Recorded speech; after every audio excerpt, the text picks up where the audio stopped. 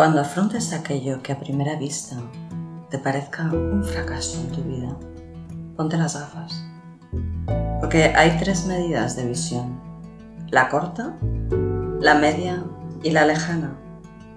Es aproximadamente en la segunda mitad de los 40 que comenzamos a no poder leer sin gafas. Cuando afrontes un resultado diferente al que esperabas, pregúntate: ¿qué me va a enseñar esto? ¿Qué me va a traer?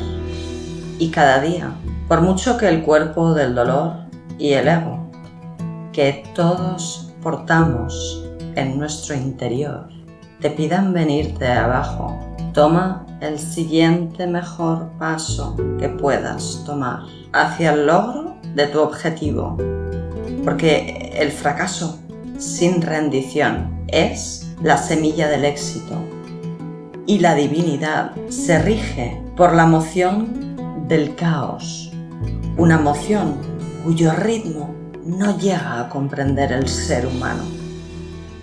Si alguna vez has venido a alguno de mis cursos, me habrás escuchado la cita de Samuel Beckett, porque es uno de los lemas que empujan mi vida hacia adelante. Y dice así: lo intentaste, fracasaste.